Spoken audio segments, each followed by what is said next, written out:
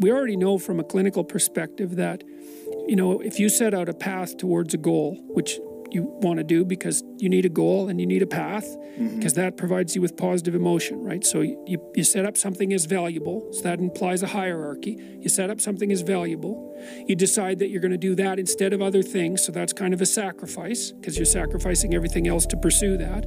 And then you experience a fair bit of positive emotion and meaning as you watch yourself move towards the goal. And so the implication of that is that the better the goal, the more full and rich your experience is going to be when you pursue it. So that's one of the reasons that's one of the reasons for developing a vision and for fleshing yourself out philosophically, because you want to aim at the highest goal that you can manage.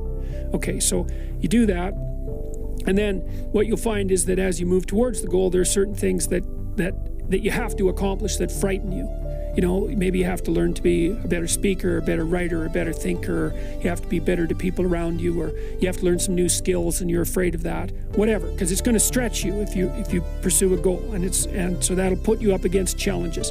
Okay, so all the clinical data indicates, well, the opposite of safe spaces, as Jonathan Haidt has been pointing out, that what you want to do when you identify something that someone is avoiding that they need to do because they're afraid, you have them voluntarily confront it. And so you break it down. What you try to do if you're a behavior therapist is you break down the thing they're avoiding into smaller and smaller pieces until you find a piece that's small enough so they'll do it. And it doesn't really matter as long as they start it.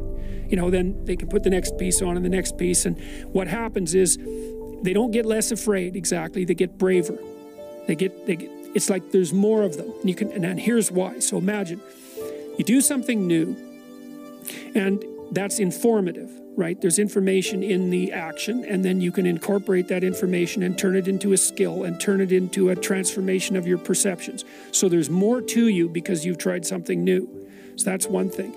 But the second thing is, and there's good biological evidence for this now, that if you put yourself in a new situation, then new genes code for new proteins and build new neural structures and new nervous system structures. Same thing happens to some degree when you work out, right? Because your muscles are responding to the load, but your nervous system does that too. So you imagine that there's a lot of potential you locked in your genetic code.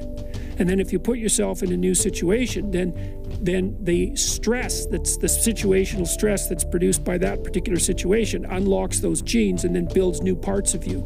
And so that's very cool, because who knows how much there is locked inside of you. Okay, so now here's the idea. So let's assume that scales as you take on heavier and heavier loads.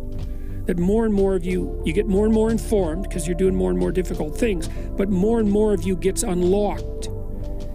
And so then what that would imply is that if you got to the point where you could look at the darkest things, so that would be the abyss, right? That would be the deepest abyss. If you could look at the harshest things, like the most brutal parts of the suffering of the world and the malevolence of people and society, if you could look at that straight and directly, that would turn you on maximally.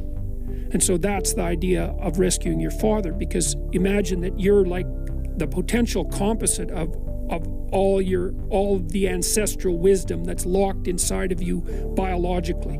But that's not going to come out at all unless you stress yourself, unless you challenge yourself. And the bigger the challenge you take on, the more that's going to turn on. And so that as you take on a broader and broader range of challenges and you push yourself harder, then more and more of what you could be turns on, and that's equivalent to transforming yourself into the ancestral father.